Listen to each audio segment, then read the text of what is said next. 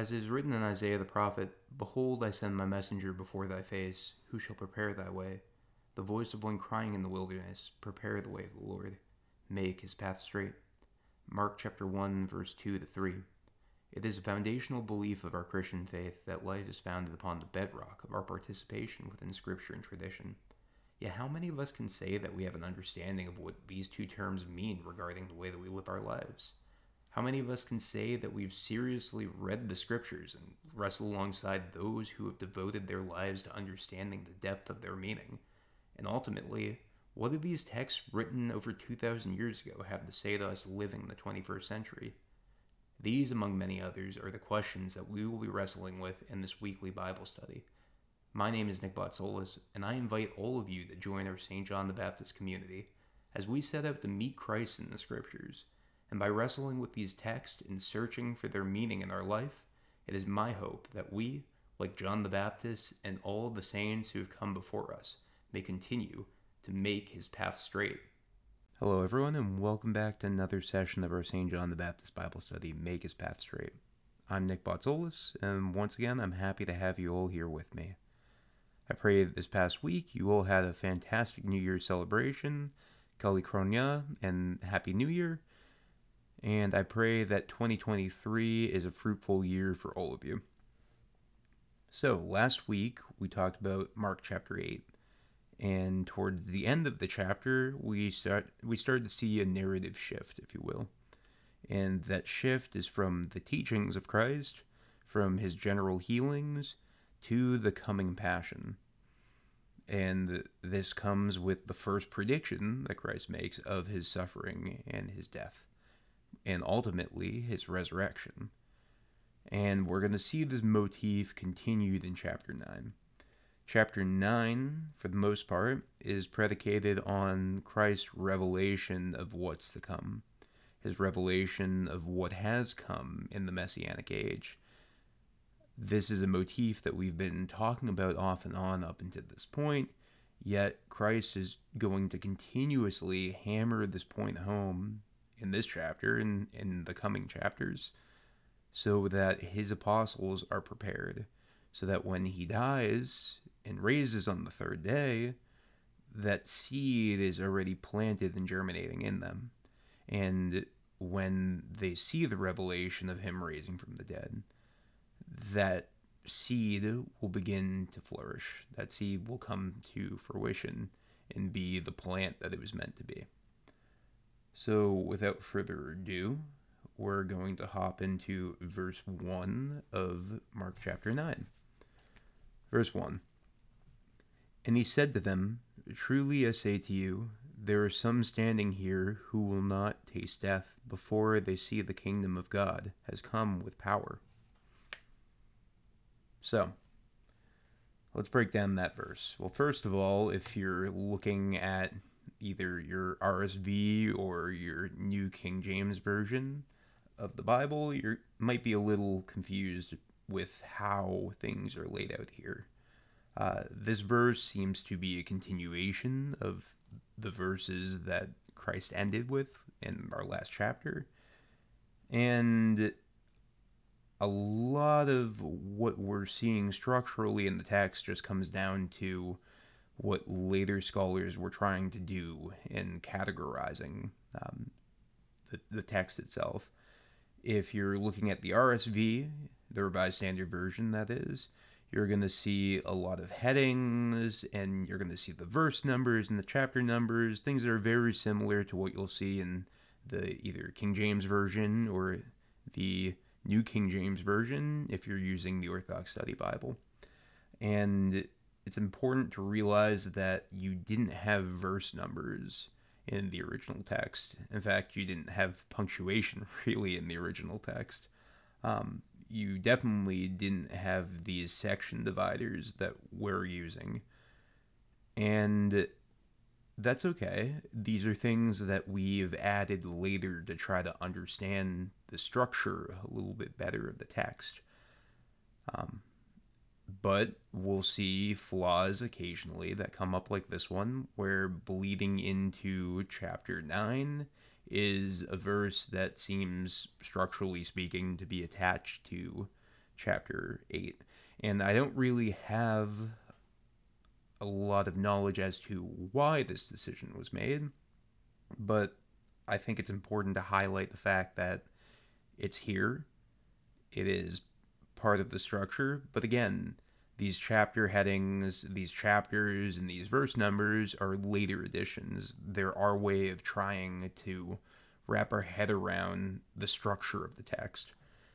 And it's okay when we have these inconsistencies sometimes, because it reminds us that humans put together these structures, these after the fact structures, and we're fallible. And sometimes we don't have the answers to everything. And it seems to me that placing this first verse of chapter 9, where it's located outside of the prior chapter, is an example of that. But let's break down what's actually happening in the verse, because I think it's very important to see here that Christ is not contradicting himself.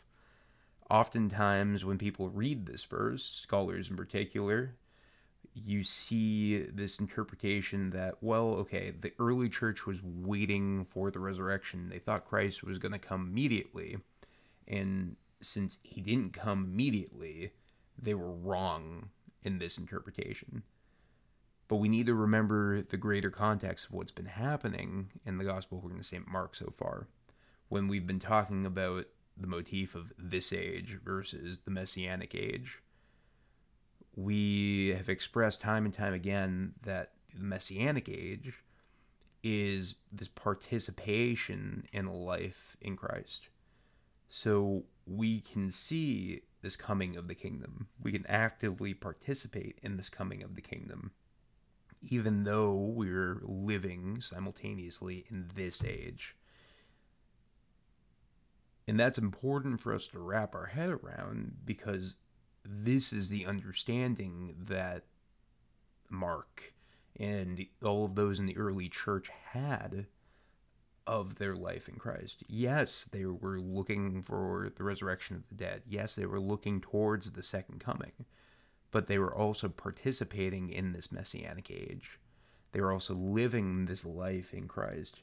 So when we hear that there will be those who will not taste death before they see the kingdom of God that has come with power, well, really what we're hearing here is that after the veil has been lifted, in a sense, after the resurrection has happened, and the apostles understand who it is that they've been with this whole time, well, when that happens, they're going to be actively participating in this Messianic kingdom.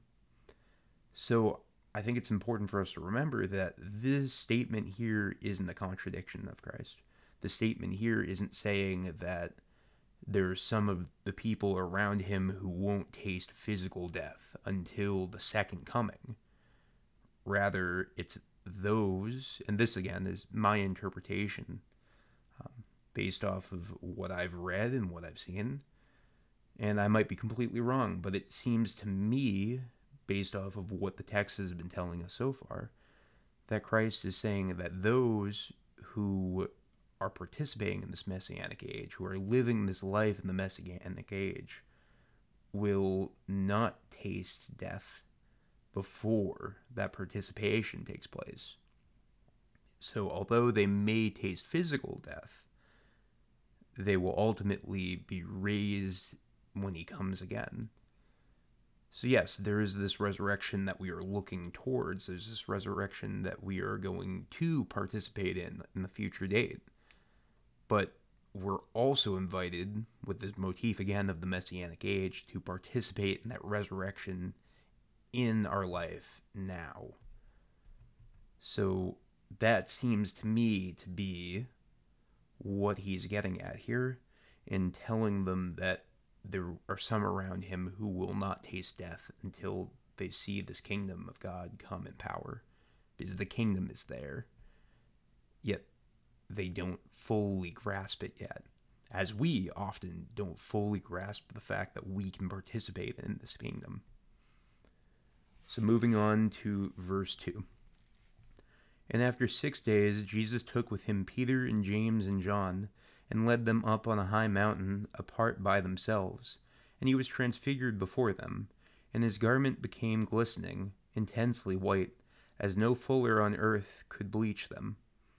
And there appeared to them Elijah with Moses, and they were talking to Jesus.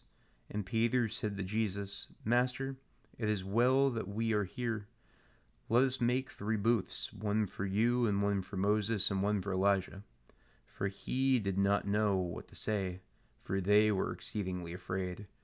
And a cloud overshadowed them, and the voice came out of the cloud, This is my beloved Son, listen to him.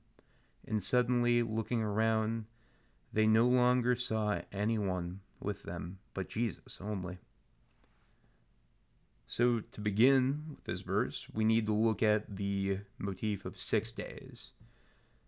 The 6-day motif is leading us all the way back to Exodus, when Moses ascends the mountain to receive the law. And if we again see this mountain motif, what's that telling us? Well, that's telling us that there's a coming revelation. Because every single time that we see this motif of a mountain being presented to us, we're called back to the numerous revelations that come about with the ascent of a mountain. And it makes sense that a mountain is required for us to receive revelation, because to climb a mountain requires work. To climb a mountain requires us to set ourselves aside, like Christ does with Peter, James, and John, and ascend. But that ascent itself requires effort. So the motif of ascending a mountain seems to indicate that, well, nothing we receive without work seems to be of value. We can get things without putting the work in. And we don't seem to value those things as much as we would the things that we receive through hard work, through our labors. And so when God reveals himself to man, or gives some form of revelation to humanity, he requires this work, he requires this investment, if you will, on behalf of the person. So, like Moses, Christ ascends a mountain, and he ascends that mountain with the inner circle, with these 3 individuals who have been set apart. And when he ascends this mountain, well, what's the revelation that takes place? His garments become glistening, intensely white, that no fuller, so no laundry mat could honestly bleach. And in this bleaching, in this radical purity that's revealed, what we see is a revelation of Christ being the new Adam. We see the revelation of Christ purifying humanity. And in the same vein, when we're baptized, when we put on Christ, what do? Well, we put on a white robe. And that white robe symbolizes this rebirth in Christ, this purity that we are putting on in Christ. Because Adam, when he fell, he put on garments of skin. And the garment of skin can symbolize our fallenness, our inability to hit the target of a life in Christ, our inability to hit the target of what we were intended for. Yet, in this revelation of Christ transfigured on top of the mountain, what we see is that we're offered this possibility of purity, this possibility of renewal. And that renewal is so potent that the viewer can't even describe how the brightness is. Like, the only example that can be given that we see here in Mark is that no launderer can whiten a garment as much as this glistening garment is whitened in front of the apostles. And that's a reminder to us that, well, when we put on Christ, when we set out to live this life in him, when we cast off the cares of this world and strive to live in this garment of Christ rather than this garment of flesh, what happens is we can take that same form. We can also be transfigured because he has been transfigured. And it is up to us to then have that relationship with him, striving to be Christ-like. And ultimately, in that striving, we will be able to take that same form. But what's also happening here is we're seeing the authority of Christ revealed to us. Because Christ is standing there with two figures, and those figures are Moses, who we mentioned earlier, because again, we have this revelatory motif that's taking place on top of the mountain, and we also see Elijah. So Moses and Elijah can symbolize a lot of things. One in particular is the law and the prophets, since Moses is the giver of the law, and Elijah is one of the chief of the prophets. It can also symbolize the living and the dead, because Elijah is taken up into heaven living in a fiery chariot, and Moses is said at the end of Exodus to have died. Yet, it can also symbolize the divine counsel of God, which the saints, as they live this Christ-like life, ascend to, where they confer among Christ. But I think it's also important for us to realize that Christ is standing in the midst of them. He is not standing equally with them. So when Peter says that he wants to make equal booths for them, because he doesn't know what to say, he's so nervous because of what he's seen in this transfiguration, the reason why he's not allowed to do this is because Christ is not equal with Moses and Elijah. Christ is rather the Logos who in the beginning created all. He is the one who gave the revelations of God to Moses and to Elijah. And because of their acceptance of that revelation, they are now in his heavenly court. They are now there talking with him, but they are not the ones that are teaching him. He does not ascend the mountain to learn from them in the same way that they ascended the mountain to learn from God. But rather, he is the one who has always been chief at top that mountain, atop that heavenly hierarchy. And from this position, he is the one who teaches us, who reveals himself to us. And we see that revelation take place even further when the cloud descends upon all of the people present at this moment, and we hear the voice of God cry out from the cloud, "This is my beloved Son, listen to him." Because immediately after that, everything that was seen by the three apostles dissipates. They are given this great revelation. The cloud descends to cover up the fullness of God, because we can't see this fullness of God without being ready for it. We can't experience this fullness of God without experiencing some form of harm, because we constantly fall short. And in that falling short of the kingdom of heaven, what happens is sometimes we can experience judgment. We can experience physical pain. We can even experience death, as we see in the Old Testament, for those who are confronted with the glory of God and are not ready, are not purified, are not conducive with that divinity. And that's not something that should deter us from striving to live this life in Christ, but rather that's a reality that we need to understand, because in Christ taking the form of a human, in Christ condescending to truly become one of us, he gives us a mode of relating to him. Yet, in the revelation of his true divinity, we see that there needs to be a cloud, there needs to be some partial covering. And this is why Christ, again, has been talking to his apostles in parables, and they have not been fully grasping what's happening. It's because if we are not ready to fully wrap our minds around who God is and how we live a life in him, well then, we need to be given milk before we're given meat. We need to be given glimpses at who God is before we're given the whole.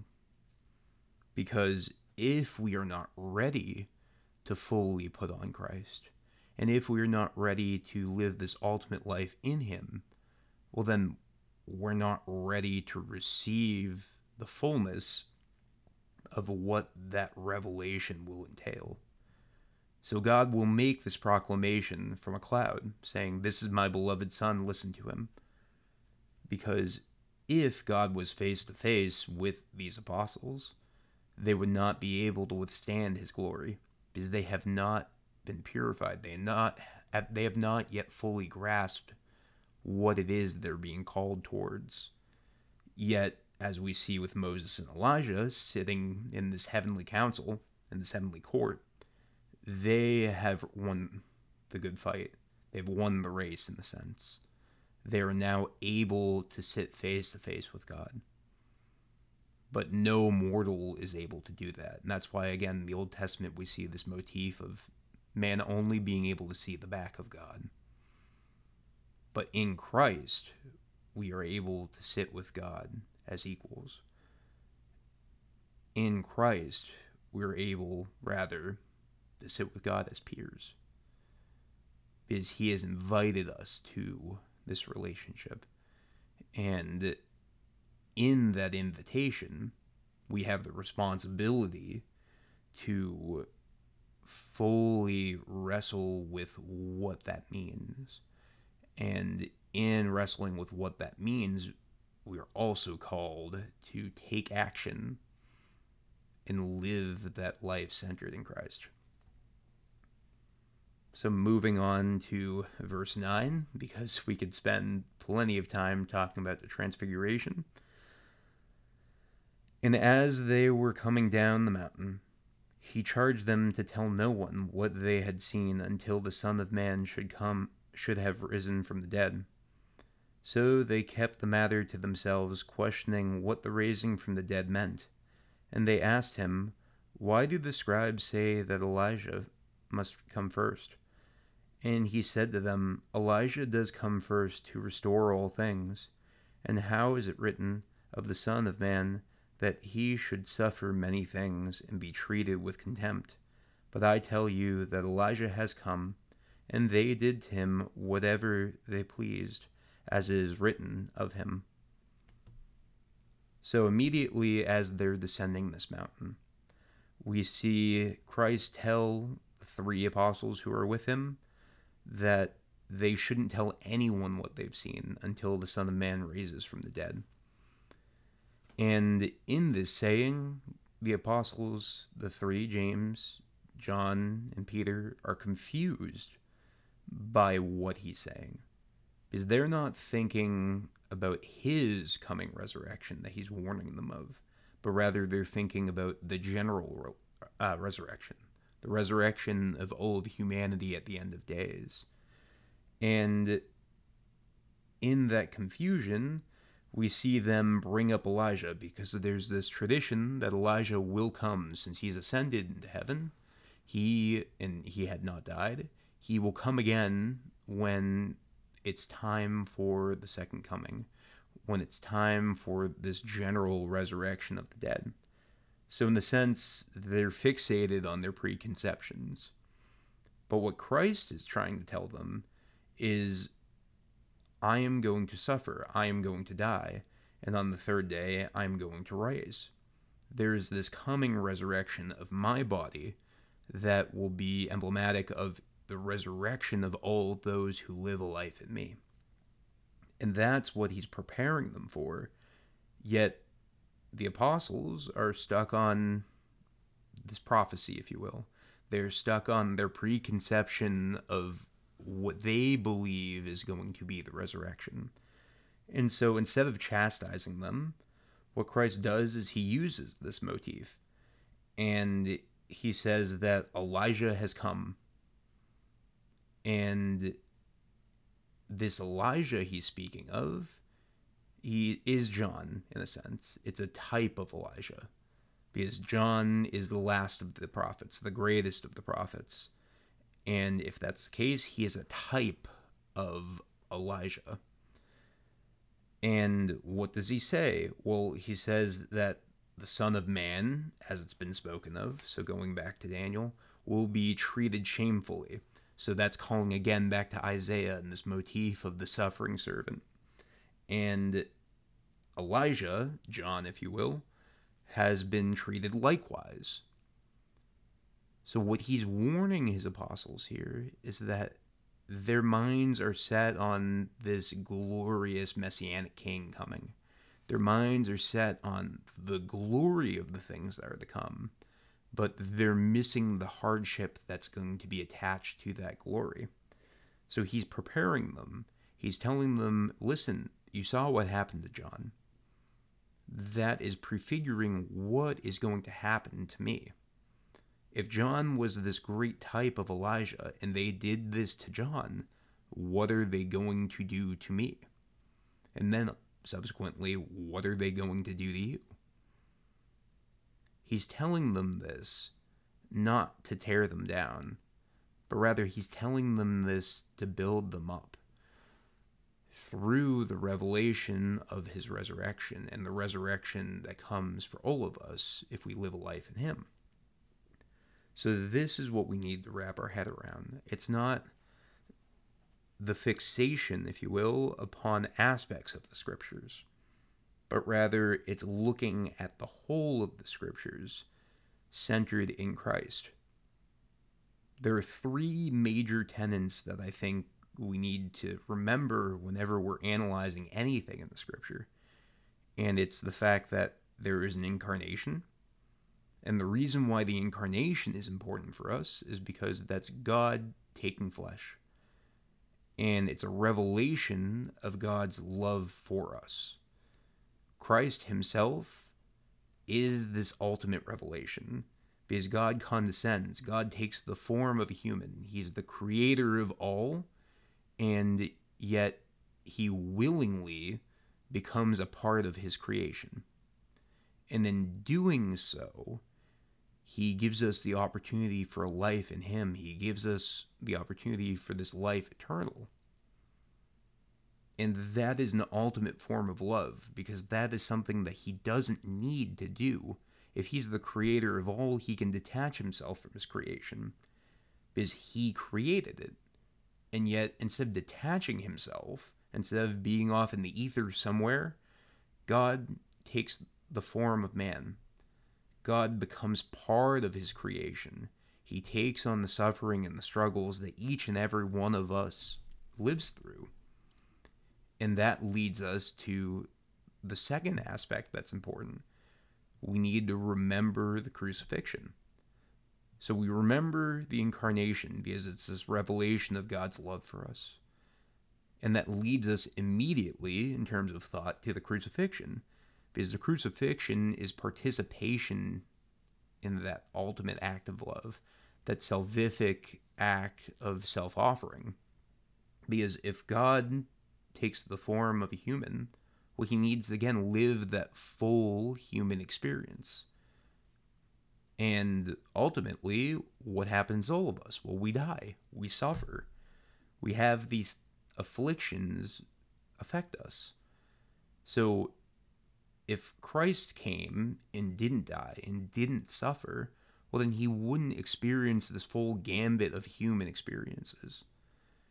And thus we wouldn't be freed from the afflictions that assail us.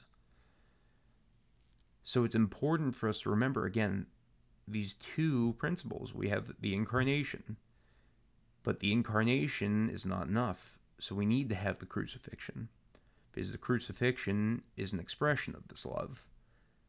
But there's a third aspect that we need to draw our minds to, and that third aspect is resurrection. All too often, Christians, myself included, and whenever I make these criticisms or critiques, number one, I'm speaking to myself and trying to remind myself that this is something that's important, because I am the one who typically falls short of this understanding.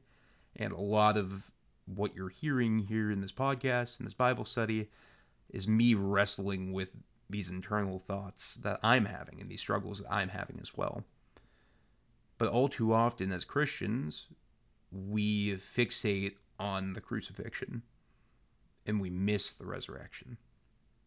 Yes, Christ had to come. Yes, Christ had to suffer. But that suffering has an end goal. And that goal is eternal life. Because it's through the willing participation in that suffering, it's through the willing taking up of that cross, that we see this transformation take place. And the transformation is of death itself. Because death is the absence of God. Death is our ultimate deviation from God. Yet life is aligning ourselves with God.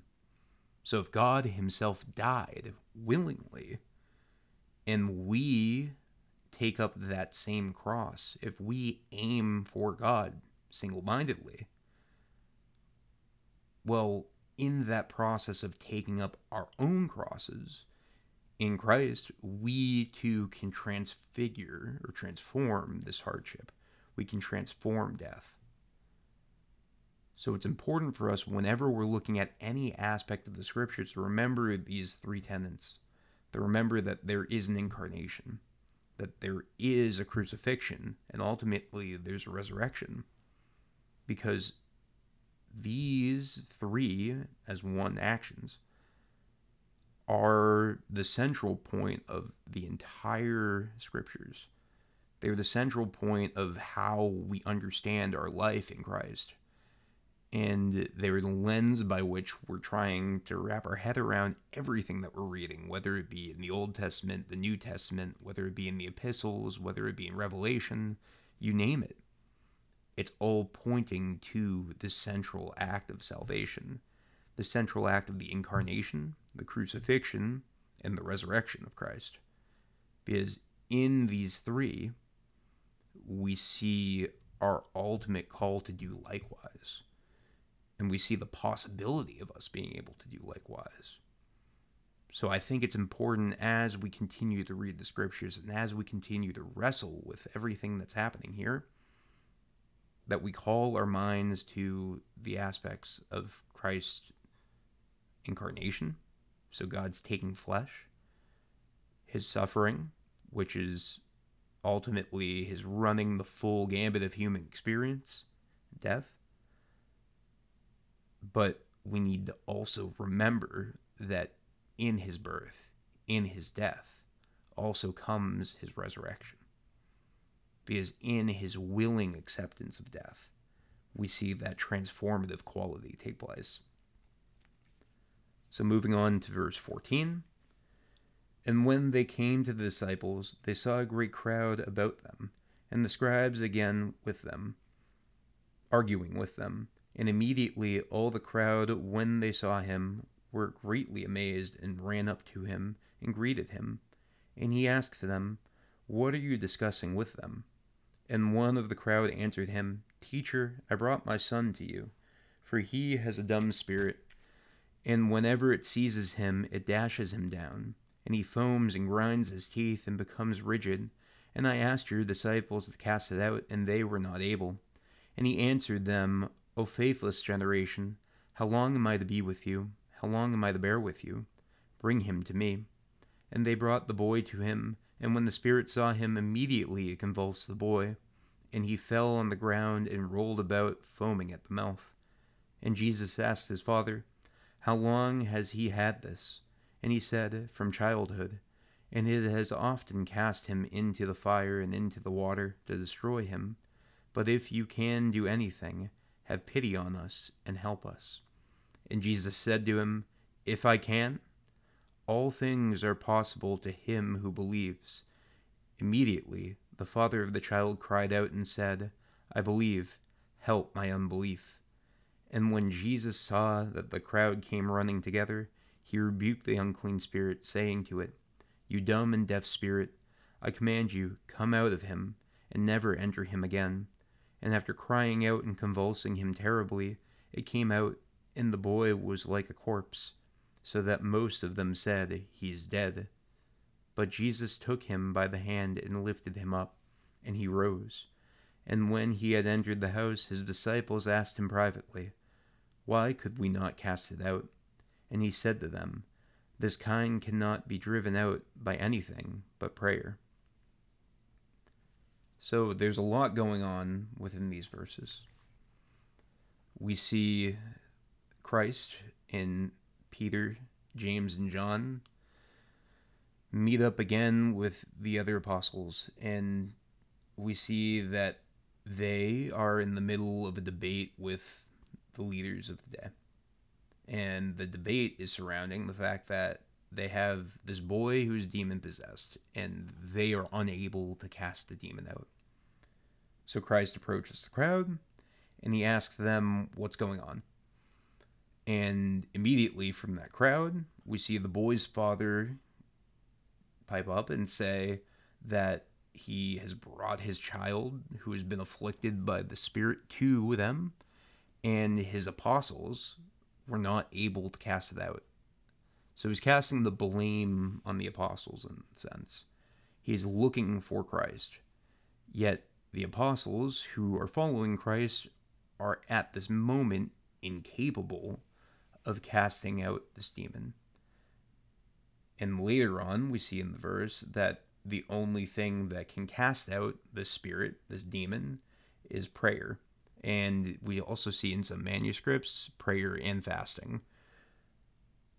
The reason why prayer is the only thing that can cast out that form of demon is because it is the willing communion with God, is the willing conversation with God, is the setting aside of all of our worldly cares and honestly and freely opening ourselves up to the will of God. So what we see here is that for some reason, well, the reason is obvious if we've read prior chapters, it's the hardness of their hearts.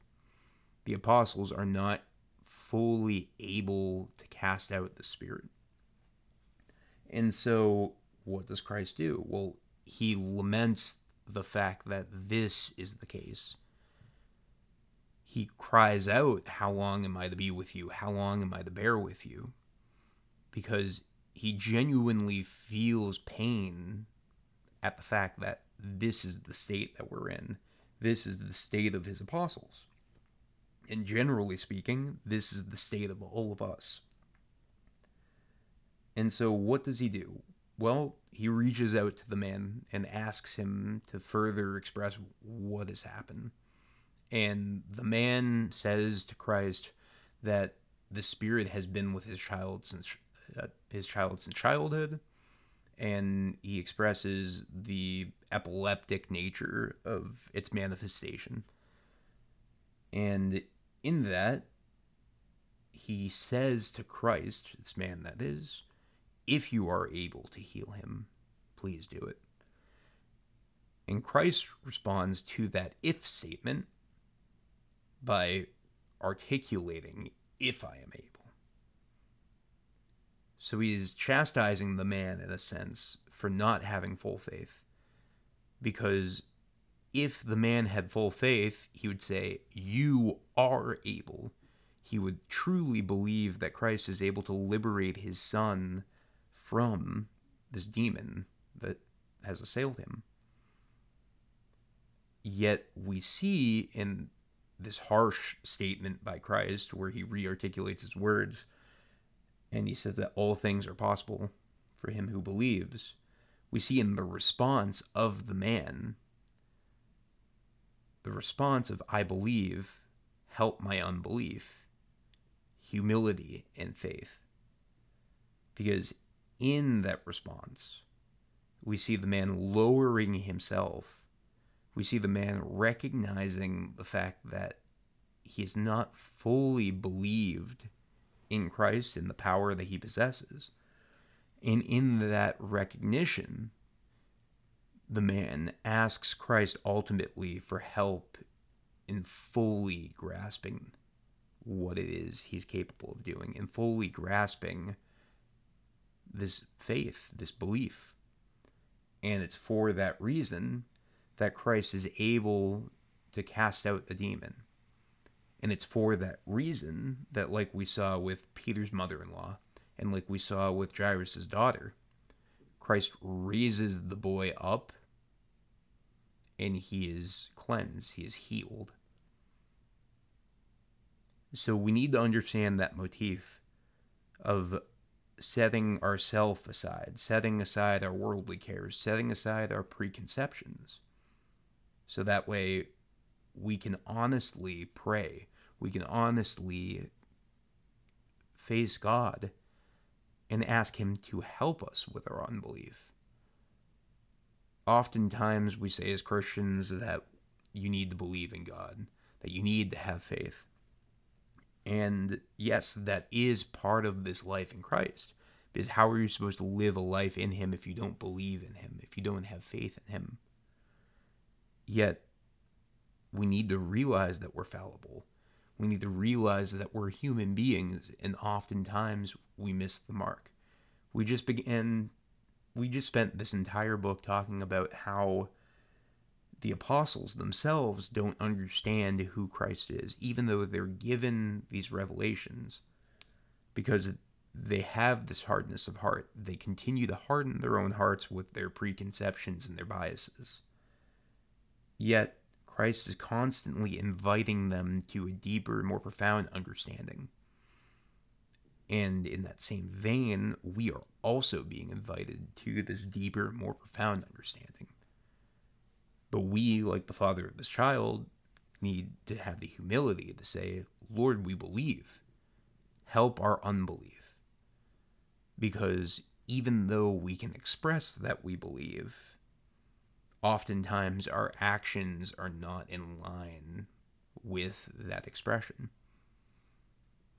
So we need to beseech God in prayer, through fasting, for this ability to be able to believe, this ability to be able to truly see. Because we realize, if we're paying close attention to the scriptures, that's only through him that any of this is possible. It's only through our self-emptying and lowering that we are able to truly repent and live this life in him. So we need to remember this prayer of the man speaking to Christ on behalf of his child. Lord, I believe, help my unbelief, as we also struggle with our belief and our faith. So moving on to verse 30. They went on from there and passed through Galilee, and he would not have anyone know it, for he was teaching his disciples, saying to them, The Son of Man will be delivered into the hands of men, and they will kill him. And when he is killed, after 3 days he will rise. But they did not understand the saying, and they were afraid to ask him. So we see immediately Christ leaves the setting where he healed the boy, and he's moving through Galilee. He passes through Galilee. And it said that he would not have anyone know it, because he was teaching his disciples, saying to them that there was this coming passion. And after this passion, there will be a resurrection on the third day. But the apostles don't grasp what he's talking about. They don't fully understand, and in fact, they're afraid to ask him what he means by this. This is the second revelation the second direct revelation that Christ gives his apostles of his coming passion and of his coming resurrection. It's important to us to realize that in the expression that he was passing through Galilee and he would not have anyone know it, what we see here is that Christ is single-mindedly now moving towards his coming passion. The time of teaching and the time of ministering to all these different towns has ended, and the time of his passion has begun. This is the narrative shift that we see between chapters 8 and 9. Is before Christ is going all over the region, and he's ministering, and he's teaching, and he's proclaiming the gospel, and he's sending his apostles out to do likewise. But now, in a sense, the gang's all together, and they have this objective that they're aiming towards, this target that they're aiming towards, as they're moving down the way. Because again, that's another motif that we need to understand from Mark. It's that they're moving down the way, and the way is Christ, for he is the way, he is the truth, he is the light. But the way that they are moving down right now is towards his coming passion. So we need to realize that Christ, in this section of the gospel, is aiming centrally at his coming passion. And he will not allow any obstacle to get in his way. In fact, when Peter, again, stands in the way of his passion by chastising Christ for saying that the Son of Man will be persecuted and he will die and he will rise on the third day, he's referred to as Satan. He is referred to as the adversary. And the reason for this is because he is standing opposed to Christ in this ultimate mission. So we need to remember that from here on out, we are aiming single-mindedly at the coming passion. Christ is expressing everything that is entailed within his coming death and resurrection. But the death and the resurrection themselves are our central goal, are our central target. And it's for that reason, again, that we call to mind his incarnation, his crucifixion, which is coming, and the resurrection that comes shortly afterwards, that comes through his crucifixion. And this is what he's reminding his apostles. Yet as we're going to see in the next section, his apostles still don't fully grasp the point that he's trying to articulate to them, because they set their minds on worldly things. They set their minds on worldly authority. So moving on to verse 33.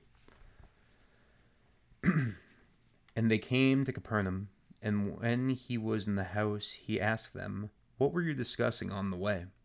But they were silent, for on the way they had discussed with one another who was greatest. And he sat down and called the 12, and he said to them, "If anyone would be first, he must be last of all, and servant of all." And he took a child and put him in the midst of them.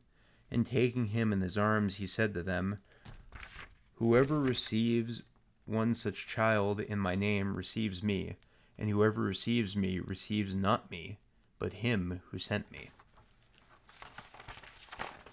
So what we see here in this section is Christ reminding his apostles of his humility, and the humility that they are called towards likewise. The apostles are still thinking about things in worldly terms. They're thinking about the coming Messiah as being this general, this liberator who's going to liberate the Jews from their pagan oppressors. And in a sense, this is what is going to happen. But it's not going to be through warfare. It's not going to be through the glory of the age. It's not going to be through the glory of man. And yet, they still have their minds set on this worldly concept. They still think that as Christ comes and liberates them, well, then they're going to be called to rule as the rulers of that day. They're going to be called to sit on thrones above everyone else. And instead of chastising them, again, as we saw with the questioning of Elijah earlier, what Christ does is he takes this opportunity as a teaching moment. And in doing so, he tells them the script is actually flipped. We're inverting your perception of hierarchy. You are going to be first. You're going to be rulers by lowering yourself and being the least of all. And to highlight this example further, what he does is he takes a child and he puts a child in the midst of them. And he tells his apostles that you need to be like this child. So to add broader context to that motif, well, children within nearest Eastern time, well, societies of Christ, were seen to have no rights. They were basically the property of their parents. And if that was the case, well, those children had no form of autonomy. In fact, infanticide was something that was rampant in Roman society. You see in the early church, there is this emphasis, if you will, of bringing in orphans, of bringing in these children who have been cast out, because when they're left on the streets, they're literally left to die. So what Christ is reminding his disciples is not only do they need to be lowly, not only do they need to place themselves in that same state, but they are also called to minister to those who are in that state and do not have the ability to get out. They are called to bear one another's burdens and to receive their brothers and sisters freely as one of these children, because Christ invites all of us into his kingdom. But Christ also tells us that if we are to receive the glory of the kingdom, well, we need to lower ourselves first, because it's through this lowering, as we see in Christ's death and his lowering into the earth, that his raising can take place. So like we saw in the last section, when the boy who is possessed by the demon drops to the ground and convulses, and then the demon leaves him, he needs to be as one who is dead. He needs to be in this position where everyone around them is saying, well, this kid just died. I don't know what's going on here. For Christ to reveal his resurrection, for Christ to raise him up. So in the same vein, he is telling his apostles here that you need to be like one of these children. You need to be like one of these lowly people, the lowest of the low. So that way you can not only take responsibility for ministering to your peers, those who around you who are also laid low, but ultimately through that ministry, you will then be made worthy of receiving the kingdom. So this is what he's trying to remind them. This is what he's telling them. It's not that they're going to have the authority of this age, if we're going to stick with that motif. It's rather that they are going to have the authority of the age that comes in him. So moving on to verse 38, John said to him, "Teacher, we saw a man casting out demons in your name, and we forbade him, because he was not following us. But Jesus said, 'Do not forbid him, for no one who does a mighty work in my name will be able soon after to speak evil of me. For he that is not against us is for us. For truly I say to you, whoever gives you a cup of water to drink because you bear the name of Christ will by no means lose his reward.'" So what we see here is another exorcist. We see a person who is not one of the 12, a person who is not one of the 70, who is not part of this circle around Christ, casting out demons in his name. So John, zealous as he is, sees this and he says, well, you're not following Christ. You're not with us. So stop doing this act. And then he comes to Christ proudly proclaiming, hey, look what I did. I saw this guy who was casting out demons in your name, yet he's not with us. And I told him to stop doing that. Yet what Christ does here is he tells him not to forbid him from doing this. Because all those who do the mighty acts of God in Christ's name will soon not be able to speak evil of him. So what that means is if you are already participating, in a sense, in this life in Christ, eventually the articulation of why you're doing that act will manifest itself. And we see this in all people who come to Christ, who come to the church, because you don't start off living this life in Christ by understanding concepts and intellectually trying to wrestle with God. Maybe that will lead us to him eventually, but as we see in the scriptures time and time again, there is this motif of action. There's this motif of embodiment that needs to also take place. So what Christ is telling John here is not to forbid this man who is casting out demons in his name, because he's clearly doing good. He's liberating people from evil. And he's doing it in the name of Christ, even though he doesn't fully understand or grasp what it is that he's doing. He's doing good. That seed is being planted. And the hope is that that seed can be fostered. But how would that be possible if he's forbidden from doing these good acts? How would that be possible if John cuts him off at the pass before he realizes why he's truly doing these deeds? We are all called, again, to live this life in Christ. I say it time and time again, and oftentimes I think I fail to articulate the magnitude or the reality of what that means. Because in living that life in Christ, we are called towards action. And that action is the good works that Christ himself has done for us. So if we're called to minister to the lowly in whatever way, shape, or form we are capable of, if we are called to liberate people from sin by taking responsibility for our own sins, well, if that's the case, well, that is participation in Christ. That is striving towards the good, in a sense.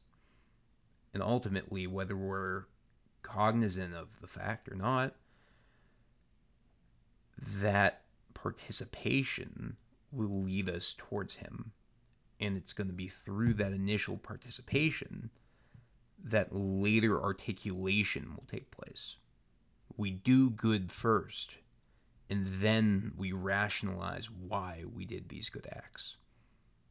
But if we fail to do good, if we choose evil rather than good, and we participate in that evil, well, ultimately, what are we doing? Well, we're manifesting the spirit of evil. We're embodying the name of the evil one. But if we're embodying the name of Christ, as we see in this exorcist, ultimately, what we're doing is putting on Christ. Ultimately, what we're doing is manifesting this ultimate reality of a life in him. But that's not done without action. So this is what we need to wrap our head around. This is what we need to constantly remember. It's that we are called towards this life of action. We are called to participate in good. In doing that, we're also called not to hinder those who are doing good just because they're not a part of our group, just because they're not with us in a sense. Because if they're truly doing good, And if we have truly put on Christ, so we understand what good is, because we're looking at all actions within the light of Him, well, then it's our responsibility not to hinder these people, not to stop these people who are doing good, but rather it's our responsibility to lift them up and help them in their actions, and aid them where we can, so that way that good continues to spread. And hopefully, by the grace of God, if that's the direction He's calling them towards, they will inevitably find Him. But revealing God to them is not our ultimate goal. Rather, participation in God through these good works is our goal, because it's only through that participation that He can ultimately reveal Himself to them. We are not God. We are not meant to reveal Him in that sense. Rather, we are called to give people the opportunity to put on Christ, the opportunity to take on this life in Him. So ultimately, we need to remember that we are called, like John, not to hinder people who do good in the name of Christ. Because ultimately, through that participation in good, it's our prayer that they will wrap their head around and realize what that participation has led towards. So moving on to the final section, and verse 42. Whoever causes one of these little ones who believes in me to sin, it would be better for him if a great millstone were hung around his neck, and he were thrown into the sea. And if your hand causes you to sin, cut it off. It is better for you to enter life maimed than with 2 hands to go to hell, to the unquenchable fire. And if your foot causes you to sin, cut it off. It is better for you to enter life lame than with 2 feet to be thrown into hell. And if your eye causes you to sin, pluck it out. It is better for you to enter the kingdom of God with 1 eye than with 2 eyes to be thrown into hell, where their worm does not die, and the fire is not quenched. For everyone will be salted with fire. Salt is good, but if the salt has lost its saltiness, how will you season it? Have salt in yourselves, and be at peace with one another. So there's a lot to unpack in this final section. Initially, what do we see? We see Christ calling his apostles back to the children, the little ones. And he says, whoever causes one of these little ones who believes in me to sin, it would be better for him if a great millstone were hung around his neck and he were thrown into the sea. This is a very harsh statement, yet it's one that we need to internalize and fully grasp. Because what Christ is saying is that if we are leaders, if we are responsible for fostering people in this life in him, and we fail to do that, that is one thing. But if we fail to live this life in Christ and ultimately cause others to sin, cause others to miss him, rather, if we live in hell and drag others down with us into this pit, into our mire, what Christ is saying then is what we will receive is so dark that it would be better for us to just end it all. And that's not Christ telling us, well, go kill yourself. Rather, what he's saying in this example is we need to grasp how serious the call is that we're given to foster and minister to those who are lowly, those who trust us, those who put their faith in us. Because if we fall, well, we can always get back up. But if we continuously fall, and then in that fallenness we drag others down with us, well, we become more so children of hell than children of God. because we become adversaries of God in that regard. We become like the demons. So that's what he's telling us with this metaphor of the millstone and the children. What he's telling us is if we are called to live this life in him, if we are called to lead others towards him, and we fail in that calling, well, that's one thing. But if we fail in that calling and then choose to drag others down with us in our failure, well, we become these adversaries. We become these children of hell. So that's what he's telling us there. And that sets up our understanding of what he tells us in these next sections. Because we can focus on the examples that he gives of the hand, of the foot, of the eye. The hand, again, is this principle of action. The foot is this principle of motion, and the eye is this principle of sight. And we can wrestle with all of these various motifs that come along with their symbol. Yet ultimately, what Christ is telling us is if something or someone hinders us from living this life in him, we need to divide ourselves from that force. Because it is better for us to enter the kingdom of heaven divided from those people or that aspect of ourself than to not enter into it at all.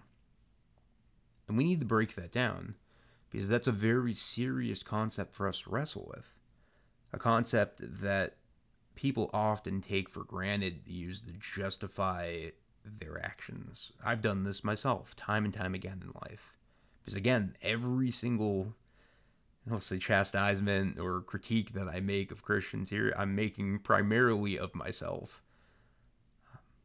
And time and time again, I have justified cutting people out of my life by looking at this verse. And oftentimes what you can do in doing this is take it lightly.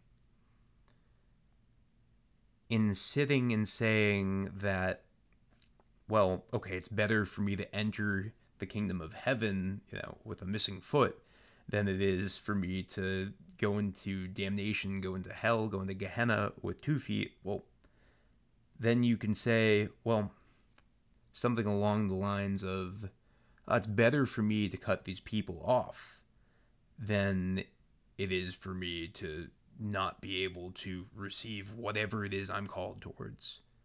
This is the interpretation that Theophylact has. It's that what Christ is referring to is those people who hinder us from being able to live a life in Christ.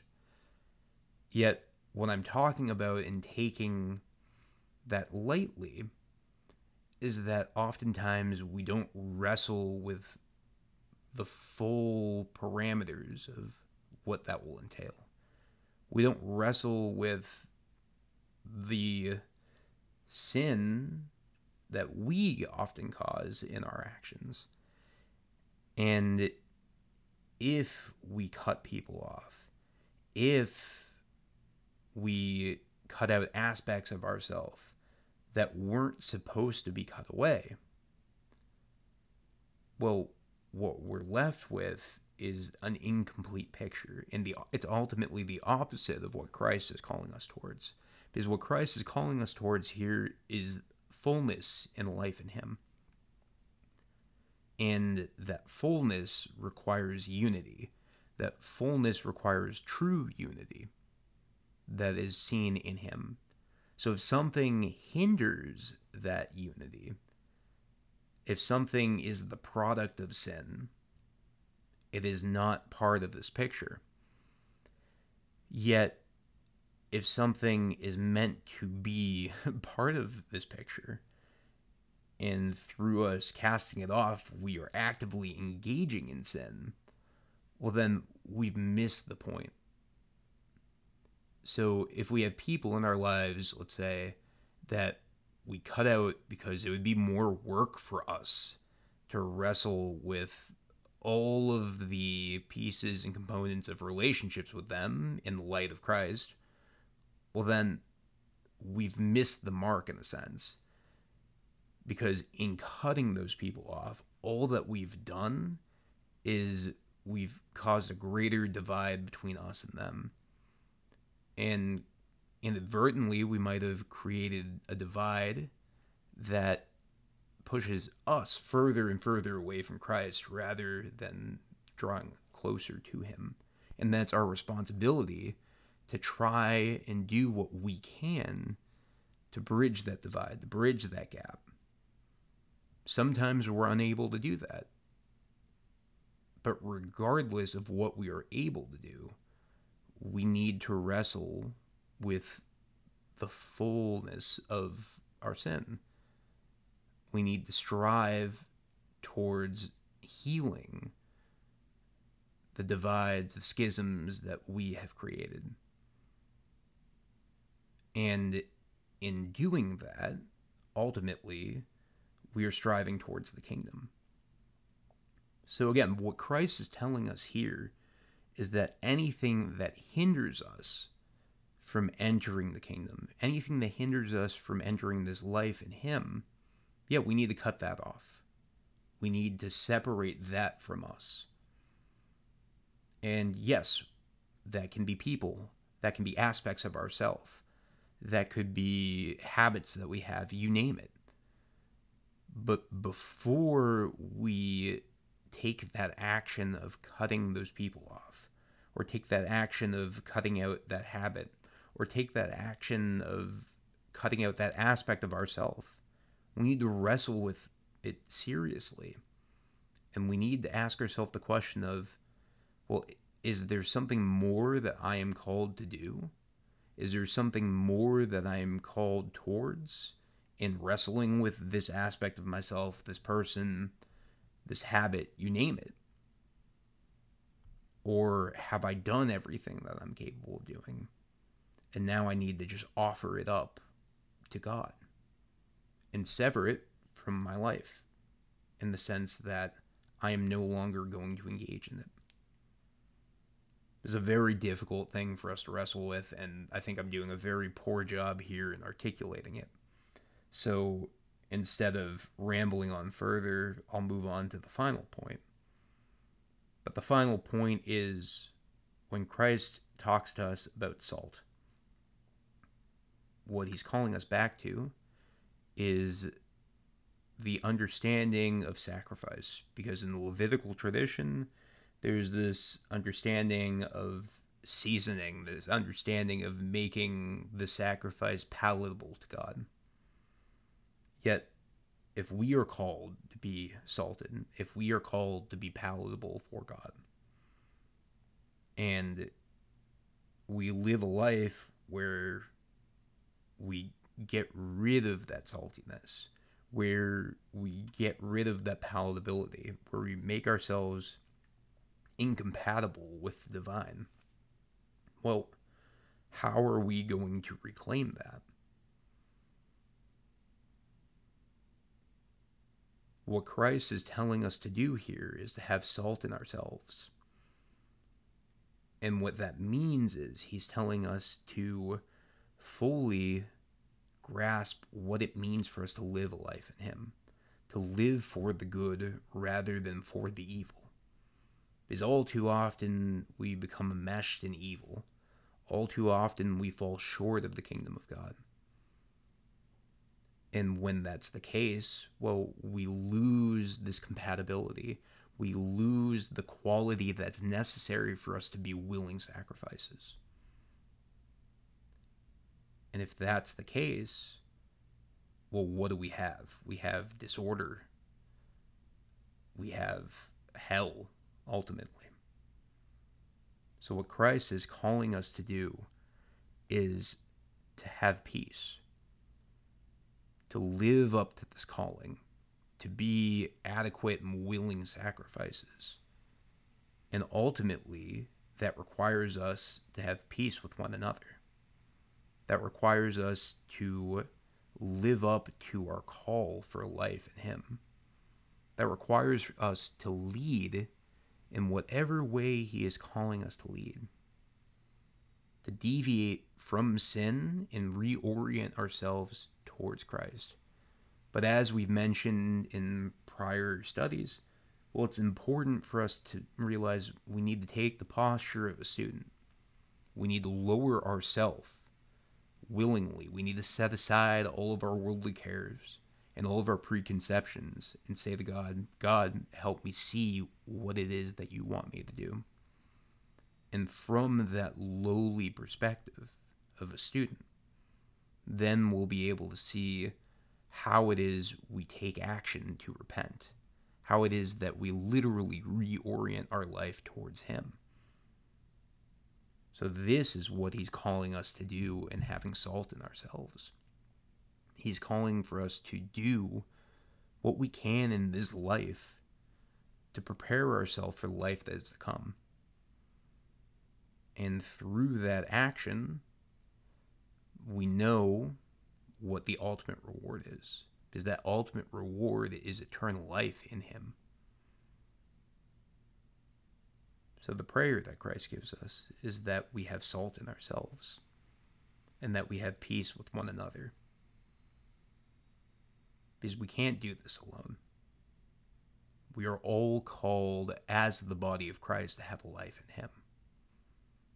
So if that's the case, we need to do what we can to forgo schisms and divisions when possible. We need to do what we can in our own life to take responsibility for our actions and set out to live the best life that we can. But living that best life is not subjective in the sense that we predicate what that means. Living that best life, rather, is dependent on living a life in Christ. So thank you all again for participating in this week's session of Make His Path Straight, our St. John the Baptist Bible study. And until next time, I'll talk to you all later. Thank you all for listening to this session of Make His Path Straight, a St. John the Baptist Bible study. Just as a reminder, the point of this Bible study is to invite each of you to gain a deeper appreciation and understanding of the Scriptures. So in the coming week, I invite you to take some time to read over the text we have just delved into, to see for yourself the depth of meaning that can be presented to us. If you're interested in the sources I'm using for the study, links to the full list of pertinent books can be found in the description of the session. Last but not least, as we've been discussing in the Bible study, the Scriptures are not separated from our lived tradition as Orthodox Christians. So if you'd like to gain a deeper understanding of what it is to participate in these texts and live a life that Christ calls us to live in the Scriptures, I invite each of you listening to join our St. John the Baptist community here in Boston South End each Sunday for Orthros starting around 8:30 a.m. and the Divine Liturgy starting around 9:45 a.m. If you don't live in the Boston area, no worry. I've also linked in the bio the directory of Greek Orthodox churches as a resource so that you can find Orthodox churches near you. As always, thank you for listening, and may St. John the Forerunner give us strength as we all set out to draw near to Christ and make His path straight. Amen.